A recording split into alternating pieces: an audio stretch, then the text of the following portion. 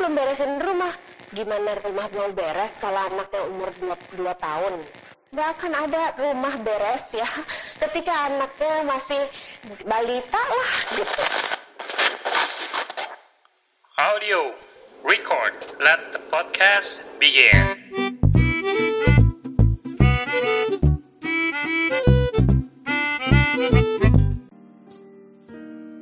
Oke, selamat malam ragam caster dimanapun kalian berada. Kita balik lagi ke dalam sebuah episode yang baru. Nih episode dimana selalu akan ada sharing tentang hal-hal yang sifatnya informatif, edukatif, dan inspiratif buat teman-teman yang mendengar.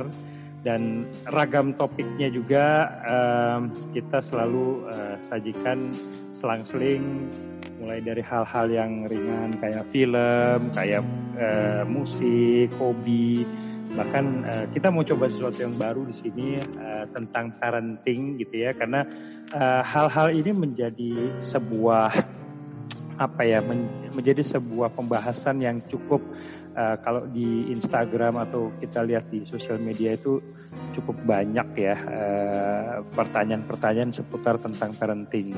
Dan sudah hadir bersama gua ada seorang narasumber psikolog yang sangat berpengalaman, mumpuni, dan juga mungkin publik juga sudah banyak kenal. Ada Renita Purwito, panggilannya Iren. Halo, Ren. Halo, selamat malam. Malam, apa kabar, Ren? Baik. Gimana kesibukan COVID sehat, nih? ya? Alhamdulillah. Gimana kesibukanmu selama work from home? Sebetulnya nggak jauh beda ya, cuman memang aku jadi banyak praktek dari rumah karena kan pasien-pasienku juga nggak bisa ke rumah sakit karena rumah sakit tempat aku praktek itu menjadi salah satu rumah sakit rujukan COVID-19 ya kan. Jadi daripada membahayakan pasien-pasien dan klien aku, jadinya aku sekarang prakteknya online. Wih, serba online ya sekarang Ren ya? Iya dong, harus up to date dengan teknologi. Oke, Dan iya ini kan gue baca ya, jadi ternyata memang di sosial media gitu ya, mau di Instagram kayak mau di mana-mana gitu ya, terkait dengan parenting ini ternyata menjadi sebuah menjadi sebuah bahasan yang kalau gue lihat nggak ada habis-habisnya gitu ya Ren ya. Khususnya banyak yang bahas ini tentang parenting style di zaman milenial. Nah, ini lu bisa jelasin sedikit nggak sih bedanya apa sih? Banyak banget ya bedanya. Gary kan juga udah parents ya kan? Ya, alhamdulillah. Alhamdulillah. Jadinya sebetulnya kita sebagai parents juga merasakan perbedaannya antara orang tua waktu mengasuh dan menjadi parentsnya kita waktu dulu ya. Betul. Dan kita sekarang menjadi parents terhadap anak-anak kita. Banyak sekali perbedaannya. Salah satunya mungkin gaya bicaranya, kemudian pola asuhnya, termasuk kedisiplinannya, kemudian bagaimana kita mengajarkan anak-anak nilai-nilai yang kita anggap penting ya dalam keluarga. Terus perbedaannya juga sekarang kita itu nggak tahu dibantu apa ditantang ya dengan teknologi gitu ya.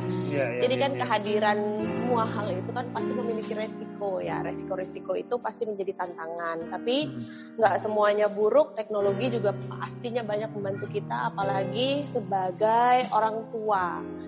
Kita sekarang jadi bisa melihat, banyak belajar mana sih cara-cara yang mesti kita lakukan ketika anak sedang memiliki satu kondisi yang kita tidak mengerti. Kalau dulu kan orang tua kita kan terpaksa ya aku taunya ini, jadi aku menyikapinya begini gitu ya. Jadi terbatas kan informasinya.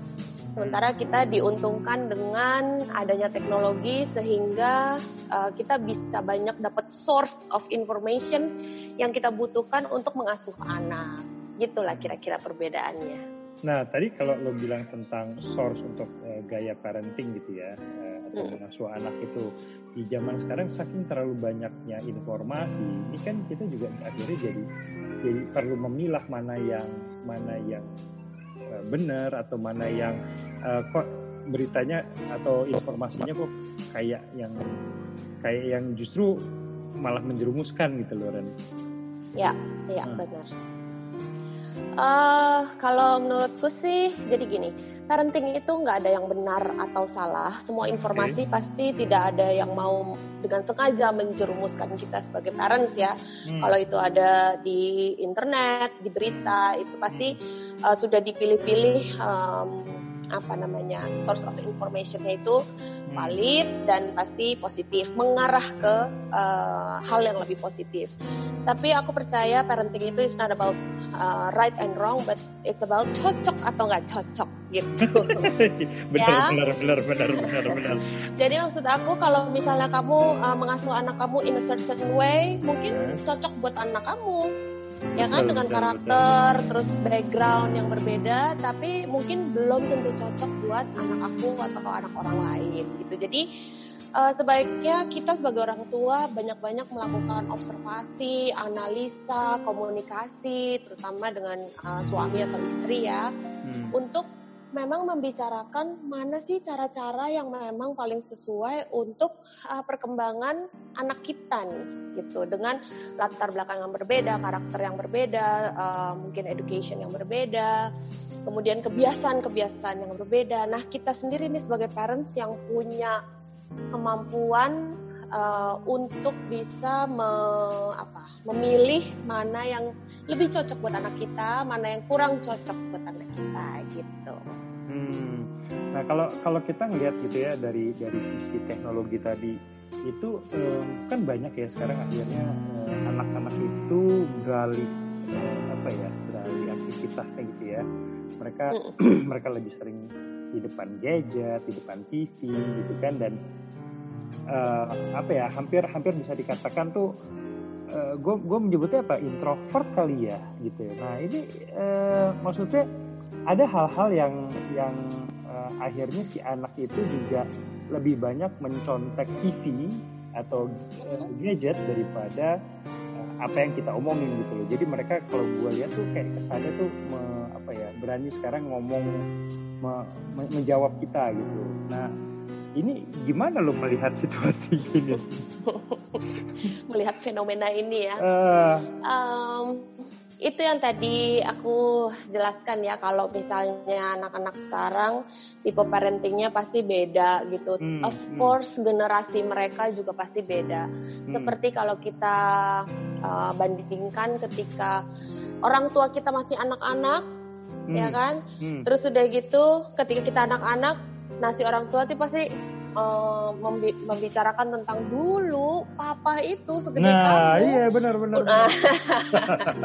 Nah, sekarang kita juga melakukan hal yang sama. Dulu mama waktu segede kamu udah bisa ini gitu. Kamu sekarang bisanya ngetik-ngetik di komputer aja kan gitu ya. Jadi memang setiap generasi itu pasti ada perbedaan yang signifikan gitu, karena memang seiring perkembangannya zaman pasti anak juga intelektualnya juga lebih pintar. Nah, betul. Ya kan? Betul, nah, itu sangat mempengaruhi. Kalau misalnya yang tadi ada anak-anak yang ngomong balik, sebetulnya aku ngelihatnya bukan anak kurang ajar ya, tapi sebetulnya justru anak yang cerdas. Cerdas, gitu. Ya betul. Ya kan? Betul. Nah, mereka ini adalah generasi yang lebih cerdas daripada kita dulu, Ger. We have to say that, ya kan? Yes, indeed. Karena memang it's true gitu. Kadang-kadang aku ngelihat anakku gitu ya, umur 6 tahun udah di-passwordin, kayaknya udah double protection, bisa aja buka kutak-katik jebret gitu kan, buka. The power of YouTube. Makanya aku yang kayak, waduh, ini anak belajar dari mana? Nah, jadi tadi soal talkbacks itu sebenarnya orang tua tuh nggak perlu banget khawatir mengenai kayak misalnya sopan santun seperti itu. Tapi ketika kita melihatnya, oh anak ini cerdas gitu ya, dia ini berani menjelaskan perasaannya, mengutarakan pendapatnya, itu adalah satu nilai yang plus. Tapi nilai plus itu kan dari anak-anak, namanya anak-anak pasti perlu bimbingan. Nah, disitulah kita masuk. Jadi jangan di stop dulu. Kamu sama orang tua tuh nggak boleh ngomong balik. Kalau dulu papa begitu, ya kan, biasanya kita gitu. Betul. Iya kan, kalau dulu kita dimarahin orang tua atau dinasehatin, kita bisanya nunduk aja, nggak berani. Diem, nggak boleh ngomong gitu ya. Gitu, kayaknya serem banget kalau kita berani ngeluarin satu kata ya. Tapi kan kalau misalnya kita sekarang berhadapan dengan anak-anak yang jauh lebih cerdas, dan yang aku lihat itu tingkat kecerdasan berhubungan sama keingintahuan, rasa keingintahuan. Nah, pertanyaan-pertanyaan atau kalimat-kalimat yang mereka ucapkan itu biasanya memang pengen tahu gitu loh, kenapa nggak boleh gitu. Nah, kan. itu biasanya yang paling sering tuh. Kenapa nggak boleh? Kalau dulu kita bilang, lu nggak boleh gini ya. Oke, diam kita kan gitu. Ya, diam gitu kan. Iya mah, iya Pak gitu kan. Gitu kan. Kalau sekarang, nah, kalau sekarang kan kenapa Pak nggak boleh gitu kan. Itu dia. Nah, terus belum lagi ada pertanyaan, kok ini, kok itu gitu. Jadi orang tua tuh jangan panik dulu. Kalau misalnya kita panik, kita nggak bisa berpikir dengan rasional. Yang ada kita emosi, karena panik itu kan emosi. Jadi aku belajar dari pengalamanku juga tuh, anak pertama kan pasti anak percobaan ya. Dimana kita masih lumayan muda-muda dibandingkan dengan anak kedua, ketiga atau seterusnya gitu ya. Jadi dari pengalaman aku berpikir bahwa oh iya ya, kalau misalnya aku panik, aku bakalan emosi, kemudian persepsinya kepada anak ini jadi beda gitu. Bukannya kita menilai anak ini positif, oh dia berani ya, mengungkapkan pendapatnya, menanyakan keingintahuannya. Tapi kita jadi, oh ini anak kurang ajar banget ya, orang dimarahin kok malah ngomong balik gitu. Jadi kan itu kan dua persepsi yang berbeda. Yang satu lebih positif, yang satu ya jelas lebih negatif ya. Dan itu akan mempengaruhi sikap kita ke anak-anak kita. Nah, itu cuma baru satu, Ger. Coba kalau misalnya kita sering-sering seperti itu kan anak menjadi kebal ya kayaknya ya? Iya, pasti. Betul. Nah, bukan kebal aja, tapi dia lebih sering mendapatkan reaksi negatif dari orang tuanya yang pasti akan mempengaruhi tumbuh kembangnya dia. Gitu. Nah, itu kalau itu menarik tuh Ren, karena gue pernah baca di satu artikel katanya kalau kita marah sama anak itu ada jutaan partikel dia yang pecah atau yang ini sehingga dia kayak trauma gitu. Bener gak sih Ren? Iya, beberapa penelitian memang mengatakan seperti itu. Apalagi kalau misalnya kita marah dengan emosi, suara yang keras, gitu ya, bentakan itu akan mematikan sel-sel otak anak, gitu. Nah itu kan mengerikan banget ya suaranya ya, sel-sel otak anak, gitu ya.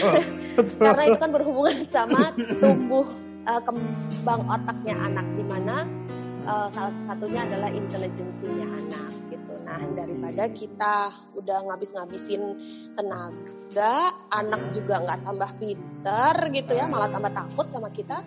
Jadi kalau kita tahu seperti itu, untuk apa diterusin? Kitanya justru yang harus mengontrol diri. Apalagi kita tahu hal yang kita lakukan itu salah. Sebetulnya nggak perlu malu sebenarnya kalau aku sih ya, jadi orang tua itu bikin salah, karena sebetulnya pada dasarnya kita semua manusia. Siapa sih satu manusia di dunia ini yang nggak pernah bikin salah, termasuk dalam anak. Ya, asal kita mau mengakui kesalahan kita, artinya kita masih bisa belajar tuh untuk memperbaiki diri, termasuk menjadi orang tua yang lebih baik. Karena menjadi orang tua itu bukan exact ya, tapi menurut aku tuh proses. Ketika kita bikin kesalahan, ngapain kita sesali, tapi kita belajar. Oke, kemarin aku masih ngebentak anakku nih. Ya, gimana caranya supaya aku next time aku nggak ngebentak lagi, jadi aku lebih mau menjelaskan atau mungkin mau bertukar pendapat sama anakku. Mungkin prosesnya itu butuh waktu. Jadi kita juga sebagai orang tua nggak bisa ya yang namanya expect untuk menjadi orang tua yang sempurna, karena it's nonsense. Nggak ada orang tua yang sempurna. Pasti kita banyak salah. Yang penting buat aku itu kita mau belajar memperbaiki diri, terutama ketika kita menjadi orang tua yang untuk menjadi orang tua yang lebih baik untuk anak-anak kita. Gitu. Oke, berarti dengan kata lain kebanyakan orang tua itu kan marah untuk ditakuti kali ya, atau untuk menjaga ke iniannya, ke apa? Supaya anaknya nurut, pendeknya iya, gitu kan? Intinya gitu. Nah, cuman kadang-kadang gimana ya, kayak gue aja pribadi gitu, gue cerita misalnya anak gue gitu ya, kasih tahu ya, dia mungkin apa namanya ya, anak zaman sekarang dia menyerap informasi banyak gitu kan, gitu. Jadi setiap kita ngomong gitu ya, terus karena dia melakukan sesuatu itu diulang-ulang, kadang-kadang apa sih timbul yang gitu loh, lu gregetan ya, gregetan banget gitu loh. Nah, cuman kalau dimarahin nanti si anak trauma gitu, jadi kadang serba salah ya gitu.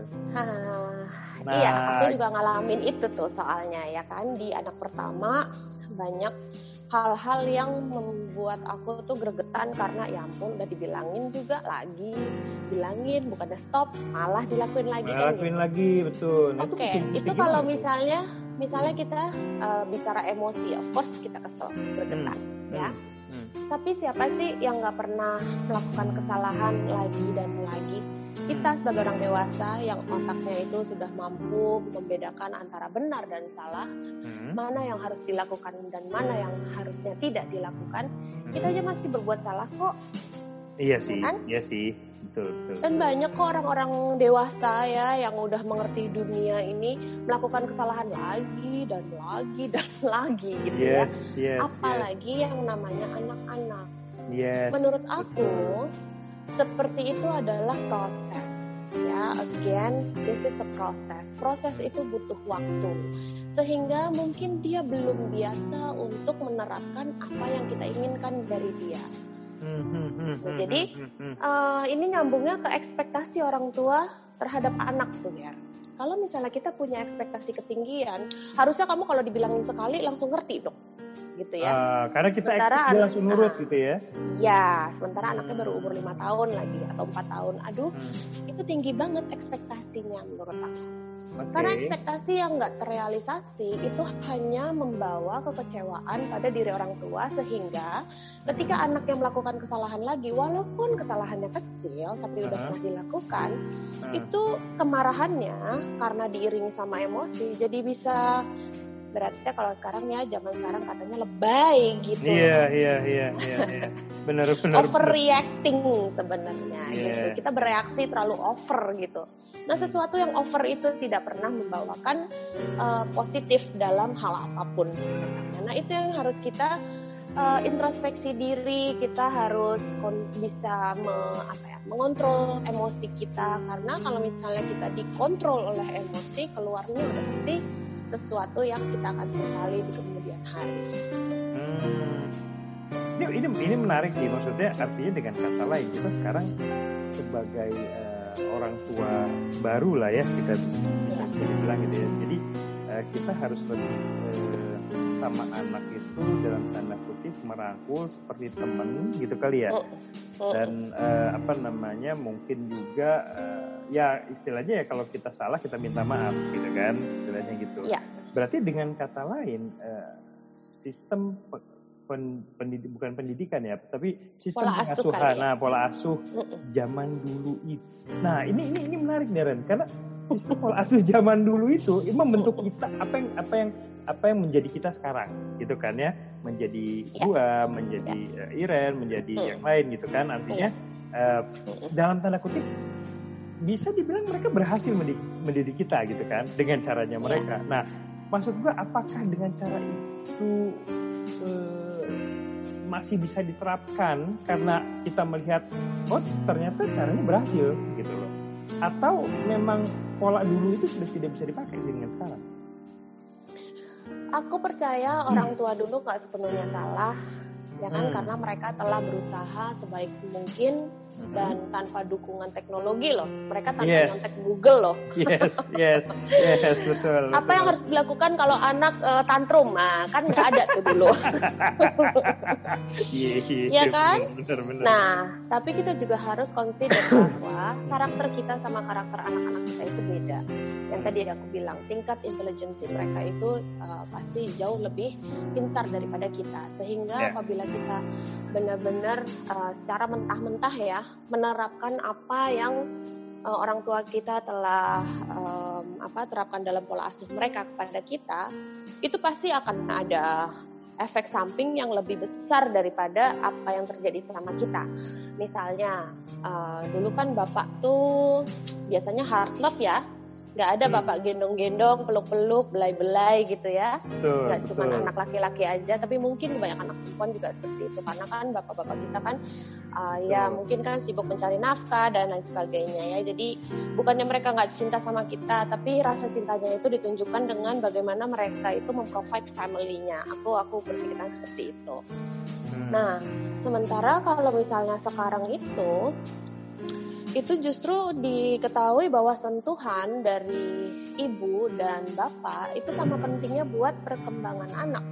Karena mereka akan merasa lebih nyaman, mereka akan merasa lebih pede, mereka akan lebih merasa diterima oleh keluarga mereka sendiri.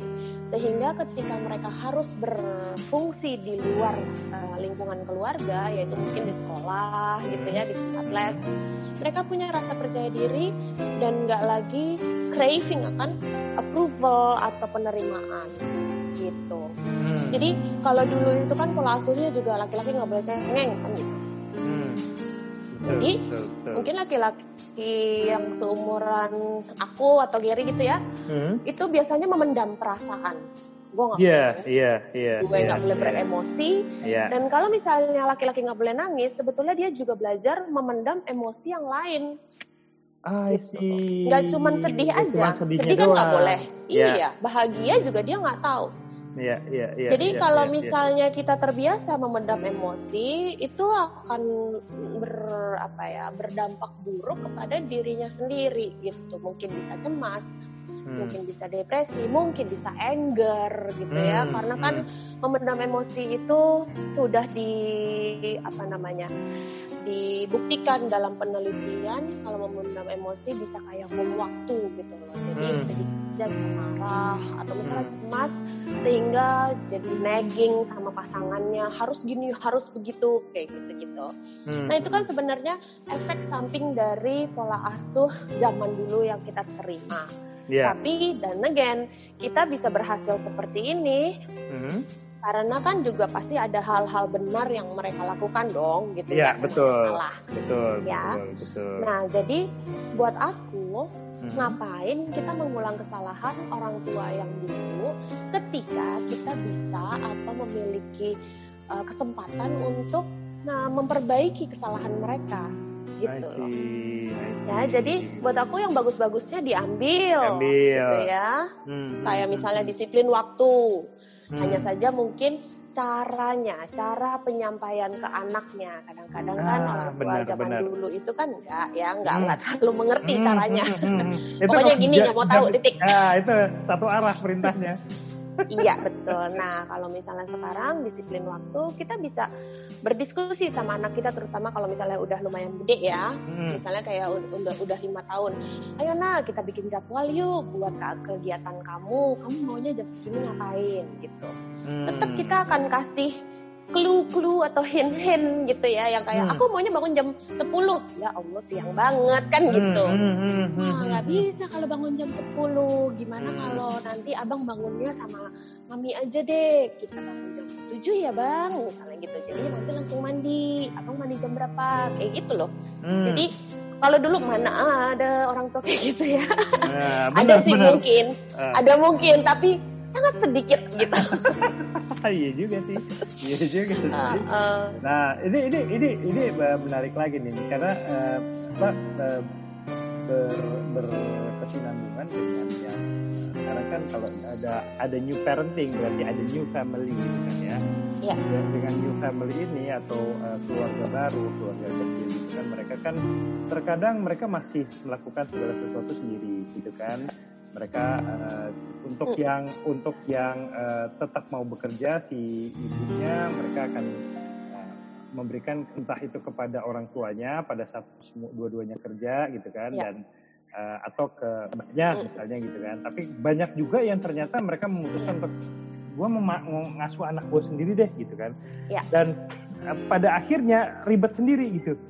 Nah setelah ribet sendiri mulai tuh campur aduk tuh kan. Aduh, cucian gue belum kelar. Tapi anakku udah teriak, ada kayak gini-gini. Akhirnya meledak gitu. Nah, lu mau melihat fenomena ini gimana, Tan? Bukan melihat, pernah ngalamin. Saya ngalamin, oke. Iya, jadi gini loh. Setelah aku ngalamin seperti itu, namanya juga dulu ya waktu tahun 2009 anak baru lahir gitu ya. Pasti kan nggak semua pasangan itu dihadiahi dengan financial settlement, rumah, kerjaan yang bagus gitu ya. Nah jadi kan beberapa keluarga juga pasti struggling untuk memenuhi kebutuhan hidupnya, gitu ya. Nah mungkin ada yang memutuskan untuk bekerja dua-duanya, ada juga yang ya udah kamu kerja, aku ngurusin anak, tapi kita nggak usah bantu atau aku mau ngurus anak sendiri gitu. Masuk aku tuh Ger, pokoknya aku nggak percaya sama siapa-siapa, aku mau ngurus anak sendiri, titik gitu kan. Serius? Lu iya dulu anak pertama gitu ya? Terus udah gitu yang ada susah karena pada saat itu yang aku alami adalah I was a perfectionist person. I see. Jadi I demand perfection in my house, my kid, myself gitu ya. Jadi itu sebetulnya yang bikin kita frustrated. Ya, kita tertekan tuh karena standar kita sendiri. Misalnya, gue kan belum beresin rumah. Gimana rumah mau beres kalau anaknya umur 2 tahun? Gak akan ada rumah beres ya ketika anaknya masih balita lah gitu. Kalau misal rumah beres bisa, tapi anaknya stres gitu kan? Karena dianya jadi nggak bisa ngapa-ngapain gitu kan ya? Jadi maksud aku gini. Apalagi anakku tuh overaktif dulu. Kalau anak yang agak lumayan diem, aku nggak pernah ngalamin. Jadi mungkin bisa kali ya rumahnya beres. Kalau rumahku nggak pernah, selalu berantakan. Jadi jalan keluarnya salah satunya adalah kita ngomong sama suami. Aku ngomong sama suamiku waktu itu. Dad nggak apa-apa ya kalau misalnya rumahnya ini berantakan, terus udah gitu pulang ada coret-coretan baru di tembok, terus udah gitu aku nggak sempet gini-gini gitu-gitu. Yang penting kita komunikasiin aja sama pasangan kita, kemudian nggak usah set standar tinggi-tinggi gitu. Jadinya kita kalau misalnya nggak ketemu sama reality yang sesuai dengan kita inginkan, misalnya anak beres, rumah beres, makan malam gue masak ya kan beres. Nah kalau misalnya realitanya nggak seperti itu, kita nggak terlalu kecewa gitu. Jadi kita juga bikin diri kita se-fleksibel mungkin untuk bisa merasa lebih tenang gitu. Kalau dulu aku milihnya yang penting anakku beres dulu. Ya, karena pekerjaan rumah bisa menunggu. Aku nyapu tengah malam juga bisa gitu ya. Tapi anak kalau misalnya udah lapar, aus, butuh mandi, itu harus segera dipenuhi kan gitu. Apalagi waktu anak masih bayi ya. Jadinya set your standard, jangan terlalu tinggi buat diri sendiri, buat anak, buat rumah. Jadi kita bisa jadi lebih fleksibel sehingga kita nggak gregetan atau frustrated sendiri gitu loh. Nah karena kalau misalnya kita udah emosi, kecapean karena mesti ngerjain semuanya sendiri, anak juga yang rugi nanti. Masih artinya dalam usia segitu tuh masih wajar gitu ya untuk ya artinya membebaskan dalam tanda kutip si anak itu untuk ini, sementara si ibu ini dia bisa tetap menjalankan aktivitasnya gitu ya. Yes, itu wajar banget karena menurut aku anak-anak itu belajar bukan hanya ketika diem, tapi justru ketika dia gerak, dia explore lingkungannya, disitulah dia belajar, terutama anak-anak umur 2 tahun, itu kan masih baru-baru bisa jalan ya, setahun baru bisa jalan. Kalau dia mau naik ke atas, turun lagi ke bawah, atau misalnya ke halaman, masuk lagi ke dalam rumah, itu namanya kan dia lagi explore lingkungannya gitu. Jadi kenapa kita mesti halangi dia untuk belajar? Karena belajar itu nggak cuma dari buku, dari video gitu ya. Justru anak-anak yang suka beraktivitas itu kita harus dorong supaya untuk bisa tetap memotivasi mereka untuk belajar dengan aktivitasnya gitu. Oke. Nah, ini kan pernah kejadian juga lah istilahnya ya, artinya dalam hal parenting ini aku menemukan di beberapa orang termasuk di rumah sendiri gitu bahwa terkadang eksplorasinya ini agak-agak membahayakan dalam tanda kutip gitu Ren. Membahayakan contohnya apa nih? Ya contohnya dia tiba-tiba naik ke atas, lu bayangin ya anak gue tiba-tiba ke apa namanya ke wastafel, dia naik, dia dorong kursi, dia naik gitu kan, terus dia naik ke atasnya untuk cuci tangan. Jadi which is dia berdiri jongkok di wastafel. Nah, gitu kan ya. itu ya gue sih kebayang aja sih paniknya bini gue kan lihat dia lagi beberes gitu, tiba-tiba wah gitu kan teriak gitu dengan spontannya gitu. Nah apa ya mesti gimana nih nyikapin anak kayak gitu Ren? Pertama kalau aku lihat sih sebenarnya anak kayak gitu itu adalah anak yang punya inisiatif ya. Inisiatif. Anak yang pasif biasanya itu akan diem aja sampai tangannya dicuciin dan dia nggak cari jalan. Kalau misalnya aduh kok tinggi ya ini wastafelnya, ya udah deh mama gitu. Ya kan. Nah anak yang inisiatif gimana caranya aku bisa nyampe tuh nyuci tangan sendiri kan gitu. Nah itu kan. Jadi ada bibit mandiri, ada inisiatif, ada pemecahan solusi, pemecahan masalah ya di situ ya. Dia bisa cari solusi sendiri. Nah, itu kan sebetulnya poin-poin yang positif. Kan? Cuman memang tadi kan yang digarisbawahi adalah yang membahayakan. Yes. Gitu. Sebenarnya panik it's okay, tapi mungkin kita nggak usah overreacting dengan memarahi karena kita bisa memberikan pengertian bahwa lain kali kalau misalnya memang mau cuci tangan, please call me. Gitu. Please kasih tahu ibu, ya. Please kasih tahu mama. Oke, jadi mama bisa menjaga kamu, gitu. Nah, kalau misalnya aku dulu itu karena memang nggak ada wastafel yang super tinggi ya, jadinya semuanya itu di childproof, gitu. Jadi nggak ada yang namanya pajangan, foto pun nggak ada, karena aku nggak mau dia mainan dengan hal-hal yang bukan mainannya dia. Jadi di usia segitu tuh lo melakukan penyesuaian terhadap rumah? Ya, jadi nggak ada lukisan, nggak ada foto, nggak ada pajangan apalagi di bawah-bawah situ gitu ya. Terus udah gitu remote itu tempatnya tersembunyi. Jadi kita yang memberikan lingkungan yang suportif ke anak kita, apalagi kalau tadi kan aku bilang anakku overaktif ya. Apalagi kita tahu bahwa kondisi anak kita itu perlu tuh ngoprek gitu. I see. Jadi semua yang bisa kita umpetin. Agak susah sih mau nonton TV aja remote-nya mesti dilaci kan gitu. Betul, tapi paling tidak setiap siang sampai ke sore atau pagi dari sore, aku nggak perlu marahin anakku, jangan ya nak, gitu. Itu yang aku nggak mau. Terlalu banyak melarang, gitu. Nah kalau kesini-sini karena anak keduaku itu juga aktif dan laki-laki, kalau yang pertama tuh kan perempuan, dia udah aman lah ya, udah 11 tahun tuh aman lah. Nah kalau yang ini kan 6 tahun, jadinya biasanya waktu dia masih kecil, aku suka kasih tahu dia, ngomong gitu loh. Bang nanti kalau misalnya emang mau kesini kasih tahu.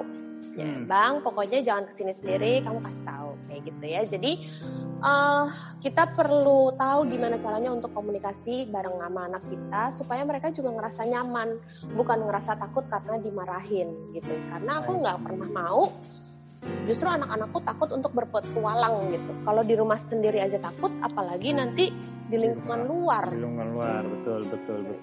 Ini menarik karena kayak anak gue yang keluar ini umur 2,5 tahun nih. Jadi gue ngeliat intelijensia dia lumayan bagus gitu ya, dalam arti dia tuh ngamatin kayak misalnya gue sembunyiin remote TV. Jadi di kamar itu gue gara-gara dia senang nonton YouTube gitu kan di kamar. Akhirnya satu waktu tuh gue sembunyiin karena dia udah bisa nyetel sendiri kan. Pasti. Karena 2,5 tahun udah bisa. Padahal 2,5 tahun ya. Gue pusing. Nah akhirnya satu waktu gue simpen di dalam lemari di atas. Kali 2 kali dia nggak tahu tuh, gue nggak tahu apa dia nggak tahu atau dia itu pura-pura nggak tahu. Sekali waktu gue nemuin dia lagi manjat lemari gue, ngambil remote. Ya sontak dong, gue kan Nenek! Gitu kan. Tapi ya itu maksudnya jadi memberikan pengertiannya itu gimana caranya supaya, karena dia mengulang terus gitu, dia yang kata lo tadi explore gitu kan. Nah cuman akhirnya gue kayak kehabisan cara gitu Ren untuk itu jangan manjat gitu intinya gitu kan. Iya. Nah itu apa yang mesti gue lakukan kalau misalnya ya khususnya parents gitu ya, kehabisan cara gitu, aduh mana nih gitu ngomongnya. Nah satu hal yang paling gue suka lakukan adalah bargaining dengan anak. Bargaining. Karena itu tidak terjadi sama anakku yang pertama. Alhamdulillah ya Allah, nurutnya baru dikasih tahu sekali, nggak perlu diliatin lagi, dia langsung udah gitu ya. Mungkin karena perempuan juga. Ya ini yang laki-laki not so much ya, jadi agak berbeda. Kalau misalnya dia nemuin celah, langsung deh kayaknya gue bisa masuk nih, langsung dia kebut kan. Kalaupun itu dia tahu nggak boleh. Nah tapi yang gue lakukan adalah bargaining itu seperti gini, tarik apa yang menjadi kesukaannya dia. Misalnya dia itu karena sekarang ya, misalnya yang bisa gue pikirin adalah e-learning. Dia suka banget e-learning selama work from home atau learning from home ya kan. Jadi e-learning gitu. Ada satu program yang dia suka, terutama maths-nya. Nah, biasanya aku akan bilang kayak gini, Abang kalau misalnya kamu melakukan itu sekali lagi, kamu tidak e-learning ya sama sekali hari ini. Gitu. Jadi cabut apa yang dia suka. Itu seperti punishment. Gitu. Jadi kita nggak perlu marah-marah, kita bargaining aja. Kalau kamu bisa melakukan sesuai dengan apa yang aturan yang aku set nih aturannya, ya kamu nggak akan diapa-apain gitu. Tapi kalau misalnya memang kamu melanggar aturan yang sudah aku buat nih si parents ini, nah sorry the more strawberry ya, tapi aku harus mengambil sesuatu yang kamu suka lakukan gitu. Nah ini berarti bargaining atau memberikan kayak ancaman dalam tanda kutip? Oh enggak itu ya? Kan bukan ancaman. Kalau kita kalau memang kita benar menjalankan itu adalah bargaining. Kalau ancaman tuh lebih kayak nanti mama strap ya, mama kurung kamu di kamar mandi ya, padahal enggak. Gitu. Itu kan aku takutin ancaman tuh. Nah itu hanya nangkutin ya. Oke. Itu ancaman, belum tentu terjadi. Tapi kalau misalnya ini, ketika dia melanggar aturan, nggak apa-apa. Jadi kita ambil aja. Nah dia kan akan nangis-nangis tuh Ger, ya kan? Itu nangis-nangis, gitu-gitu, mungkin nangis penyesalan, nangis sebel ketahuan atau apa ya nggak tahu. Nah disitulah aku memberikan pengertian. Kenapa mami seperti ini? Tahu nggak kenapa? Karena abang begini gitu. That's good. Kalau misalnya abang nggak mau diginiin, artinya abang harus apa? Abang harus follow the rules. Iya. Kalau misalnya breaking the rules, what do you get? Punishment, grounded, kayak gitu-gitu. Jadi make him understand bahwa kita itu tidak sekedar menyiksa dia, tapi ini dilakukan karena dia sendiri yang menyebabkan adanya punishment ini. Jadi disitulah aku bilang, makanya kalau abang nggak mau di-punish, you do what? Aku bilang gitu. Follow the rules, sambil nangis-nangis gitu kan. Ya udah, akhirnya dia ya lama-lama bisa mengerti. Nggak langsung mengerti sih, namanya anak-anak ya. Pasti akan uji coba sama orang tuanya, pasti. Betul, tapi jangan sampai kita yang lost control. Apalagi dalam segi emosi ya. Jadi jangan udah dibilangin berkali-kali juga, nggak usah seperti itu. Ya udah kita ambil aja lagi. Abis itu nextnya apa kayak gitu. Berarti yang penting action ya. Iya. Action ya. Jadi artinya, nah ini memang salah satu hal yang gue lihat juga dari bedanya antara pola zaman dulu sama zaman sekarang. Kalau dulu tuh lebih nakutin ya, nakut-nakutin lah, bukan nakutin tapi nakut-nakutin gitu. Nah ini kembali lagi, ini menarik beneran karena kayaknya anak gue butuh ketemu loh sih beneran. Soalnya gini, ini this is interesting. Jadi anak gue yang kedua ini dia punya satu istilahnya best friend sleep gitu lah, untuk sleeping gitu. Jadi dia punya satu boneka gitu, pegang terus kan dia sayang banget sama boneka. Satu waktu dia naruh itu sembarangan. Terus gue bilang, gue suruh ambil, Dede tolong ambil gitu ya. Terus dia bilang nggak mau, dia resisten tiba-tiba. Loh kenapa nggak mau? Katanya Dede sayang. Nggak mau, dia bilang gitu. Oh udah nggak sayang. Terus dia diem. Oh ya udah, kalau nggak sayang berarti dibuang aja ya, gue bilang gitu. Dan itu gue lakukan, gue ambil, gue bawa. Terus dia dengan gampang ngomong, oh oke, ya udah. Terus dia nonton. Gue bener-bener totally lost. Gue bener-bener gak kehabisan ide gitu ya. Malah ditantang gue. Iya. Nah. Karena kalau aku lihat tuh pada saat itu mungkin harganya nggak sebanding sama apa yang dia dapatkan. Harga boneka itu ya ambil aja gitu. Nah iya makanya. Yang penting aku nonton. Lah itu maksud gua padahal itu dia itu kemana-mana dicari ya itu boneka. Artinya secara value buat dia itu adalah itu temannya dia deh istilahnya. Yeah. Tapi entah dia kayaknya lagi exciting dengan nonton gitu ya. Dia terus gue bilang dia nggak mau dari season, biasanya dia bilang ambil, terus dia langsung ambil gitu. Ini nggak mau gitu. Terus gue bilang ya udah kalau nggak mau dibuang aja ya atau kasih orang aja ya. Terus berapa kali lo pernah ngomong kayak gitu? Itu waktu itu gue baru sekali. Baru sekali. Jadi tek gue bawa dan gue perlihatkan dia ke tempat sampah. Bilang cuman kan karena kalau tempat sampah kan ada area kotor sama area bersih gitu yang bersih. Jadi gua buang yang ke area paper gitu kan. Ya, aku buang ya begitu. Terus sebelum gua jatuh dia cuma ngomong, "Oh, oke, ya udah." Dia nonton. Gua diam dengan perasaan yang kayaknya tuh gua di istilahnya di zone gitu sama anak gua gitu kan. Iya. Nah, gimana ngadepin kayak gitu kan?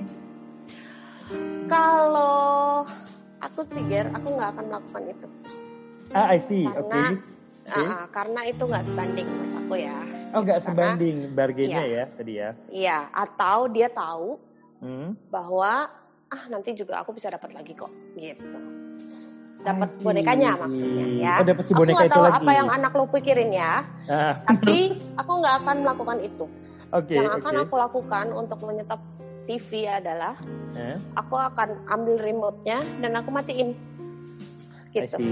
Jadi aku yang mengontrol TV itu nyala atau enggak. Dan aku akan bilang, kalau kamu tidur sekarang artinya besok kamu boleh nonton TV lagi di jam yang sama, di waktu yang sama. Pastikan lu punya program juga ya kapan nonton TV, berapa lama gitu ya. Boleh. Tapi kalau misalnya sekarang tidak dimatikan TV-nya atau tidak tidur sekarang juga, besok no TV at all, gitu. Mantap, no TV. It's easier, right? Iya. Mikir dong, aduh, mendingan aku tidur sekarang daripada besok no TV at all. Aduh, ya deh, gitu deh. Iya. Oke.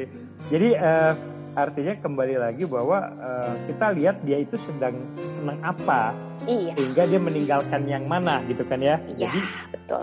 Dan yang mananya itu bukan itu yang dijadikan alat bargain gitu kan? Iya. I see. Ya udah, gue sambil bacain beberapa pertanyaan nih dari. Boleh silakan. Ya. Oke, ini ada pertanyaan dari Renata Sutarjo. Mau tanya gimana caranya mensortir tontonan anak-anak karena anak saya tiba-tiba suka melakukan hal-hal yang nggak sewajarnya.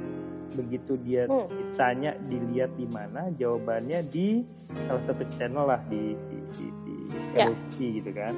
Iya. Ini gimana nih Ren? Nah, aku mesti tahu dulu sebenarnya hal-hal yang tidak diinginkan tuh contohnya seperti apa. Nah, itu channel itu kan sebenarnya diberikan untuk khusus untuk anak-anak, ya kan? apa yang tidak sesuai dengan sikap-sikap yang kita ajarkan sebenarnya. Itu pertanyaan yang paling penting sebelum aku bisa ngejawab. Tapi secara general aku coba jawab. Anak-anak itu kalau misalnya masih umur di bawah 5 ya, itu perlu banget pengawasan kita ketika menonton TV atau bermain tablet atau apapun itu.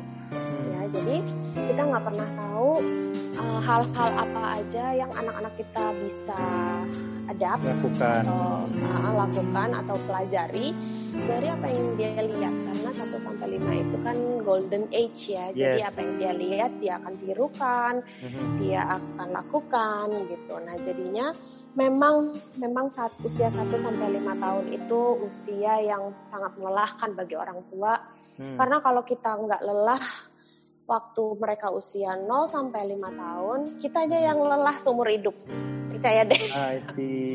Jadi mendingan kita lelah pada anak-anak kita saat umur 1-5 tahun daripada kita lelah seumur hidup. Karena kalau misalnya kita anak udah remaja, apalagi udah masuk muda, ya itu jauh lebih susah untuk bisa dibentuk, bisa berikan pengarahan seperti itu. Jadi kalau misalnya bisa, tontonannya itu harus diawasi atau diberikan batasan-batasan yang sesuai dengan kebutuhan anak. Tapi memang kayak waktu itu gini, Ger, aku jadi ingat anakku yang pertama tuh ya. Dia itu umur 2-3 tahun itu lumayan violent. Violent tuh maksudnya kayak kasar, terus kayak suka teriak-teriak, loncat-loncat, suka mukul-mukul gitu ya. Setelah aku lihat ternyata dia nontonnya itu Oggy and the Cockroach kan gitu. Kalau kita dulu kayaknya nonton Tom and Jerry sampai jereng nggak apa-apa ya. Betul. Padahal kan sama gitu, tapi beda penyerapannya, beda pelajarannya gitu ya. Mereka belajar terus mereka lakukan. Kalau kita nonton Tom and Jerry kayaknya santai-santai aja, sekarang nggak ada yang gimana gitu. Malah buat ketawa-tawa ya? Iya, malah buat ketawa-tawa. Nah, jadinya aku ngerasa kayaknya stop dulu nih Oggy, nggak boleh. Nah, karena aku beruntungnya anakku yang pertama itu sangat-sangat nurut, aku bilang boleh nonton Oggy tapi umur 8. Ya udah, dia cuma dibilangin sekali terus oke, mami gitu. Walaupun disetelin Oggy nih sama misalnya kakek neneknya, oma opanya gitu ya. Nih kakak nggak mau menonton Oggy, kata mami nggak boleh, bolehnya umur 8 gitu. Nah, tapi itu lu jelasin bahwa kenapa nggak bolehnya? Waktu dulu ngejelasin nggak ya? Kayaknya ngejelasin deh. Tapi dia kan dasar anaknya penurut ya. Jadinya tuh nggak terlalu banyak nanya. Gitu. Ini ada pertanyaan yang kayaknya nyambung sama cerita lo barusan. Jadi ini dari Mama Gina. Gimana caranya menyamakan cara didik kita ke anak dengan cara ortu kita ke cucunya? Karena seringkali yang kita larang malah diperbolehkan sama kakek nenek. Ini gue banget nih. Ger, itu kayaknya semua orang deh. Semua orang ya?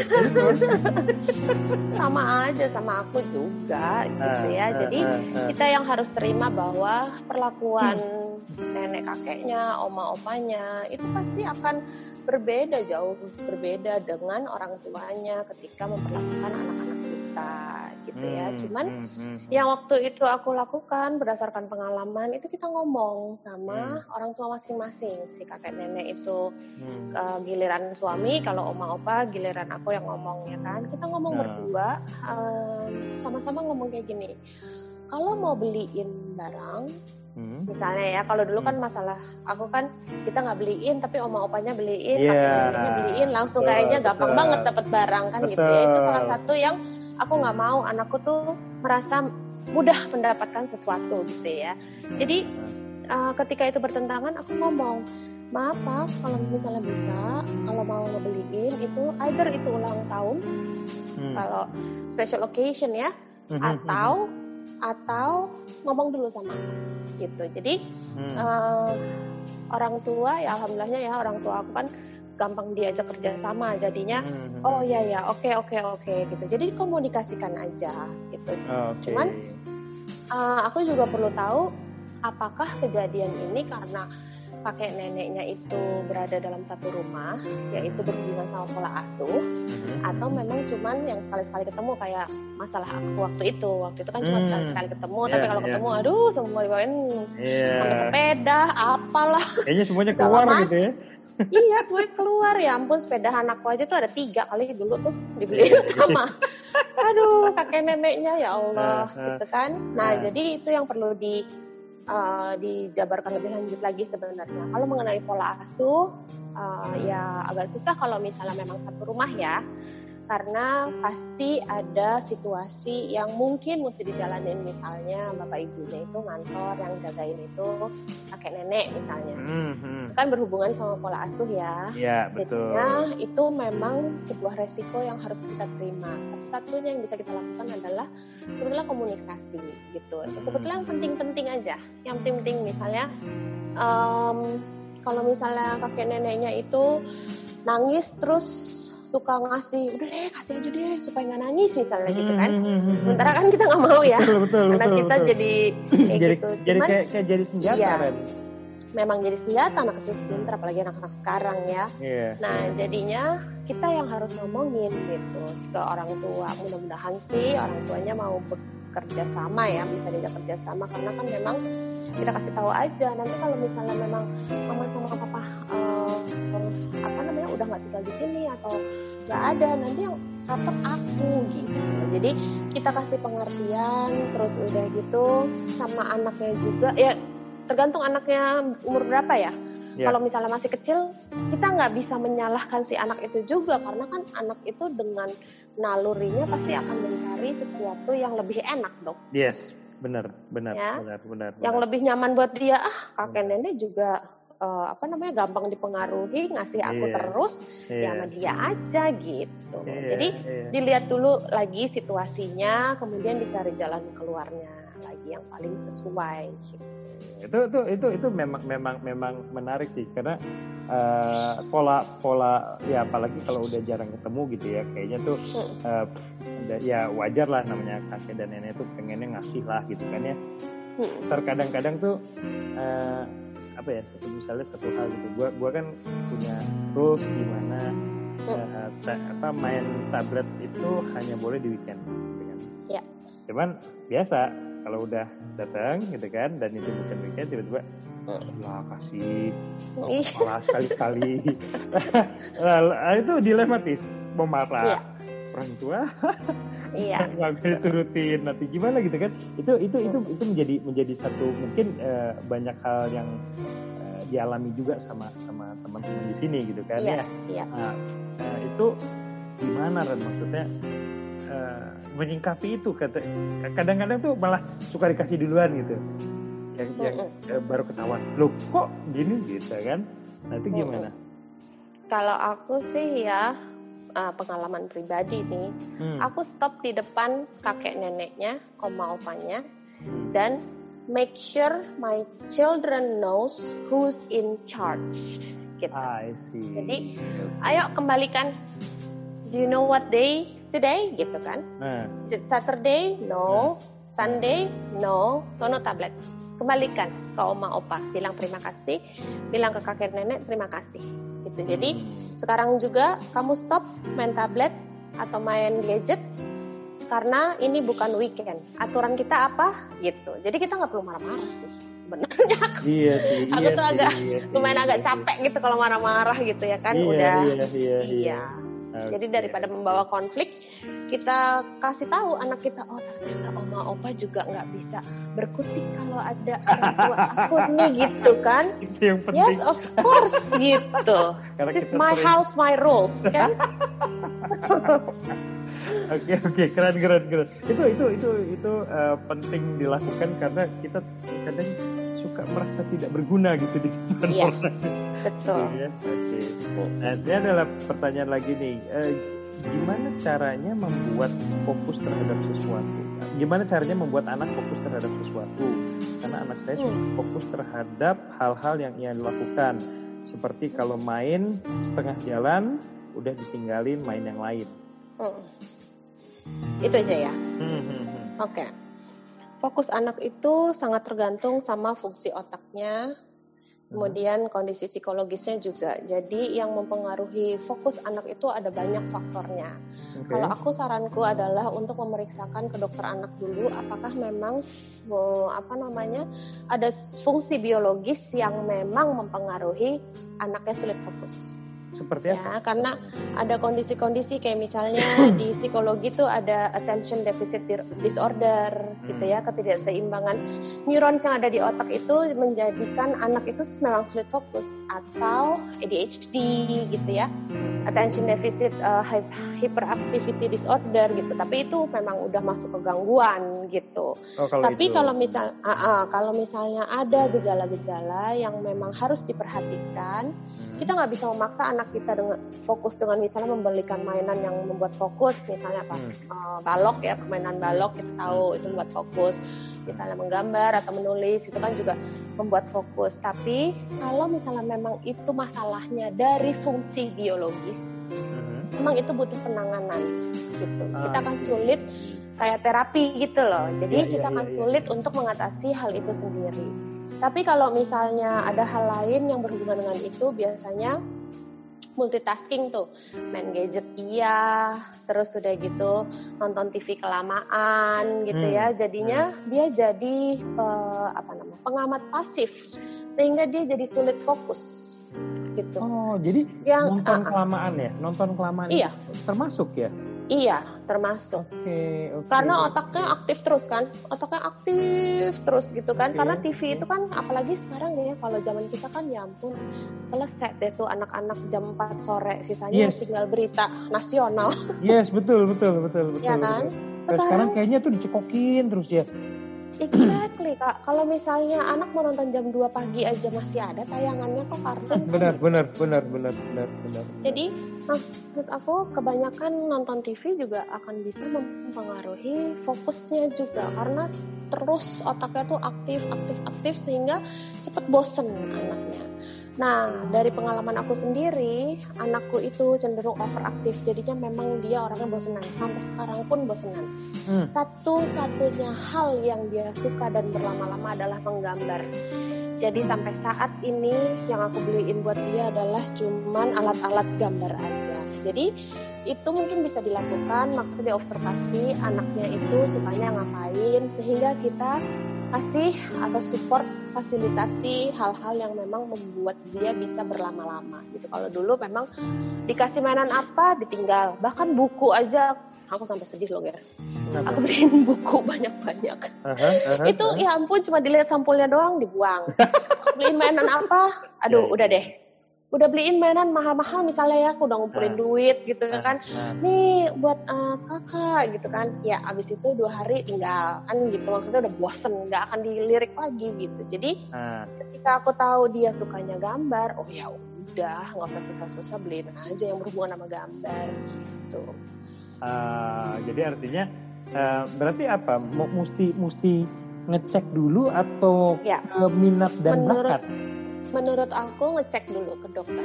Ngecek dulu ya. Karena kita harus tahu penyebabnya apa dulu. Kalau misalnya enggak, bisa jadi dari pola asuhnya juga gitu loh. Karena kan pola asuh itu bisa mempengaruhi fokusnya anak juga ya. Cuman kalau misalnya memang itu dari fungsi biologisnya, kita harus bisa tanganin itu lewat bantuan profesional sebenarnya. I see. Oke, itu buat gue juga tuh kayaknya. Anak gue nomor 1 tuh, udah kalau udah ini cepet banget bosan. Sama banget. Nah ini ada ini pertanyaan mungkin terakhir kali ya, gue bacain kali ya. Oke. Ini dari Dewi Siregar. Saat ini saya akhir-akhir ini sering merasa cepat lelah dan akhirnya sering marah-marah. Sedihnya, saya sering kelepasan nada tinggi pada si kecil. Nah, gimana cara memperbaiki itu? Oke, kalau misalnya tentang anger management control itu hubungannya banyak ya. Ada yang hubungannya sama ketidakpuasan sama diri sendiri, ada yang hubungannya sama kekecewaan di masa lalu, kemudian ada yang hubungannya sama memendam perasaan yang misalnya konflik sama suami, nggak mungkin dong marah sama suami lebih galak misalnya, jadinya ke anak, atau misalnya nggak puas terhadap diri sendiri karena merasa kok aku achieve-nya segini ya, aku kan pengennya ketika aku umur segini kan harusnya aku udah punya ini gitu. Nah, hal-hal yang seperti itu menjadi salah satu faktor yang cukup besar yang mempengaruhi panjang pendeknya emosi kita gitu. Maksudnya kayak gampang atau susahnya kita marah gitu. Nah, kenapa marahnya itu sekarang cepat ke-trigger? Biasanya itu ada pengalaman-pengalaman dari masa lalu, mungkin kebanyakan kekecewaan, marah, kesedihan yang tidak atau belum terselesaikan sehingga dipendem. Ya. Jadi sekarang itu sebetulnya bukan penyebab kemarahan tapi adalah trigger, pemicu. Gitu. Berarti dengan kata lain masa lalu pun itu bisa menjadi sebenarnya bom waktunya tuh ada di masa lalu itu. Gitu. Oh my God, itu so much. Gimana cara ngomongnya? Itu sangat-sangat berarti. Ya, ketika kita punya masalah yang belum kita bisa move on, ketika kita punya penyesalan di masa lalu, ketika kita pernah marah sama seseorang tapi belum terselesaikan juga, atau kekecewaan yang sangat besar gitu ya, tapi kita nggak bisa sampaikan, itu tuh justru kayak batu bara gitu loh. Makin lama makin panas gitu kayaknya. Nah, makin lama makin panas, dikipas dikit meledak kan. Gitu. Iya. Apinya keluar. Jadi ketika kita marah cuma gara-gara anak numpahin minuman, itu kan sebetulnya triggernya anak numpahin minuman. Tapi kita harus introspeksi diri, kenapa kok aku cepat marah? Apa yang harus aku selesaikan? Apakah rumah tangganya menjadi problem? Ya kan, kadang-kadang ada tuh, atau misalnya kesel sama mertua, tapi karena mertua nggak mungkin dong ya kita komunikasikan ya, daripada konflik kita diem aja, jadi kesel anak baru numpahin air aja, nggak, mama tuh udah ngepel seharian capek, udah kayak kasihan gitu. Pasti ada rasa penyesalan di situ ya, cuman nggak apa-apa, it's not the end of the world ketika kita melakukan kesalahan sebagai orang tua ya, terutama pada anak. Semua orang itu pasti akan melakukan kesalahan, tapi yang penting bagaimana kita memperbaiki diri. Salah satunya coba introspeksi diri aja dulu. Apa sih hal-hal apa yang bikin kita marah? Yang bikin cepat kita marah ya. Bukan yang sekarang ya. Iya, kalau anakku numpahin ini, kalau misalnya anakku makannya lama gitu. Aku nggak percaya kalau misalnya ibu yang emang pada dasarnya happy ya, anaknya makannya lama tuh jadi marahnya nggak karuan gitu. Enggak, sebetulnya anger itu dipanasin, dikomporin sama masalah-masalah yang terjadi di masa lalu di-trigger oleh masalah-masalah yang terjadi di masa ini gitu. Oke. Jadi artinya si orang tua itu harus istilahnya introspeksi dulu ya, tadi yang lebih bilang. Iya. Oh, ini keren banget. Ini gua kalau nggak ngeliat jam keasikan nih. Terus ya. Oke, so gua wrap up. Berarti yang namanya dinamika parenting itu kan banyak hal yang menjadi pemicu, menjadi latar belakang dan lain-lain ya. Dan anak itu kalau bisa jangan jadi korban, bukan yang begini ya. Betul. Oke. Itu ada mungkin ada tips atau saran dari lu yang bisa. Oke. Buat kita si orang tua yang paling penting itu bagaimana kita menjadi orang tua yang happy. Kadang-kadang orang tua itu fokus kepada bagaimana saya membahagiakan anak saya, tapi lupa untuk memikirkan tentang kebahagiaan diri sendiri. Karena kita tidak bisa membahagiakan orang lain kalau kita sendirinya nggak bahagia.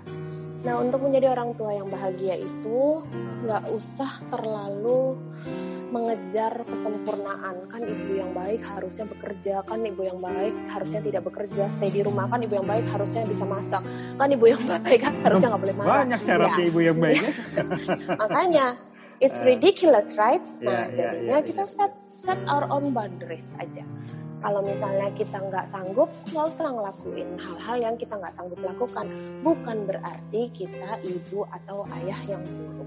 Gitu. Misalnya, aduh aku nggak bisa nemenin anakku main nih, soalnya kantorku itu pulangnya aku jam 8 misalnya gitu. Nggak usah ngecap diri kita sendiri buruk. Toh aku percaya semua yang orang tua lakukan itu semata-mata demi kesejahteraan anaknya. Jadi apapun pengorbanannya itu, kita harus bisa menghargai diri kita sendiri. Yang di kantor, yang di rumah, ya yang mungkin double job atau yang entrepreneur gitu ya. Semuanya itu pasti kita akan melakukannya demi masa depan anak kita. Jadi be a happy parent, then your kids will be happy too gitu loh. Spread happiness. Itu keren. Jadi kita orang tua harus happy dulu baru anak gitu ya. Tuh berarti Bun denger tuh. Jadi kalau ayah mau beli mainan jangan dilarang. Ayahnya happy dulu. Oke, Ren, thank you banget ya Ren ya udah. Sama-sama Ger, thank you for having me. Ya. Kapan-kapan kalau diminta sharing lagi boleh ya? Oh, dengan senang hati. Siap. Aduh, terima kasih banyak Ren. Thank you so much. Bye-bye. Semoga bermanfaat ya. Amin, Dadah. amin.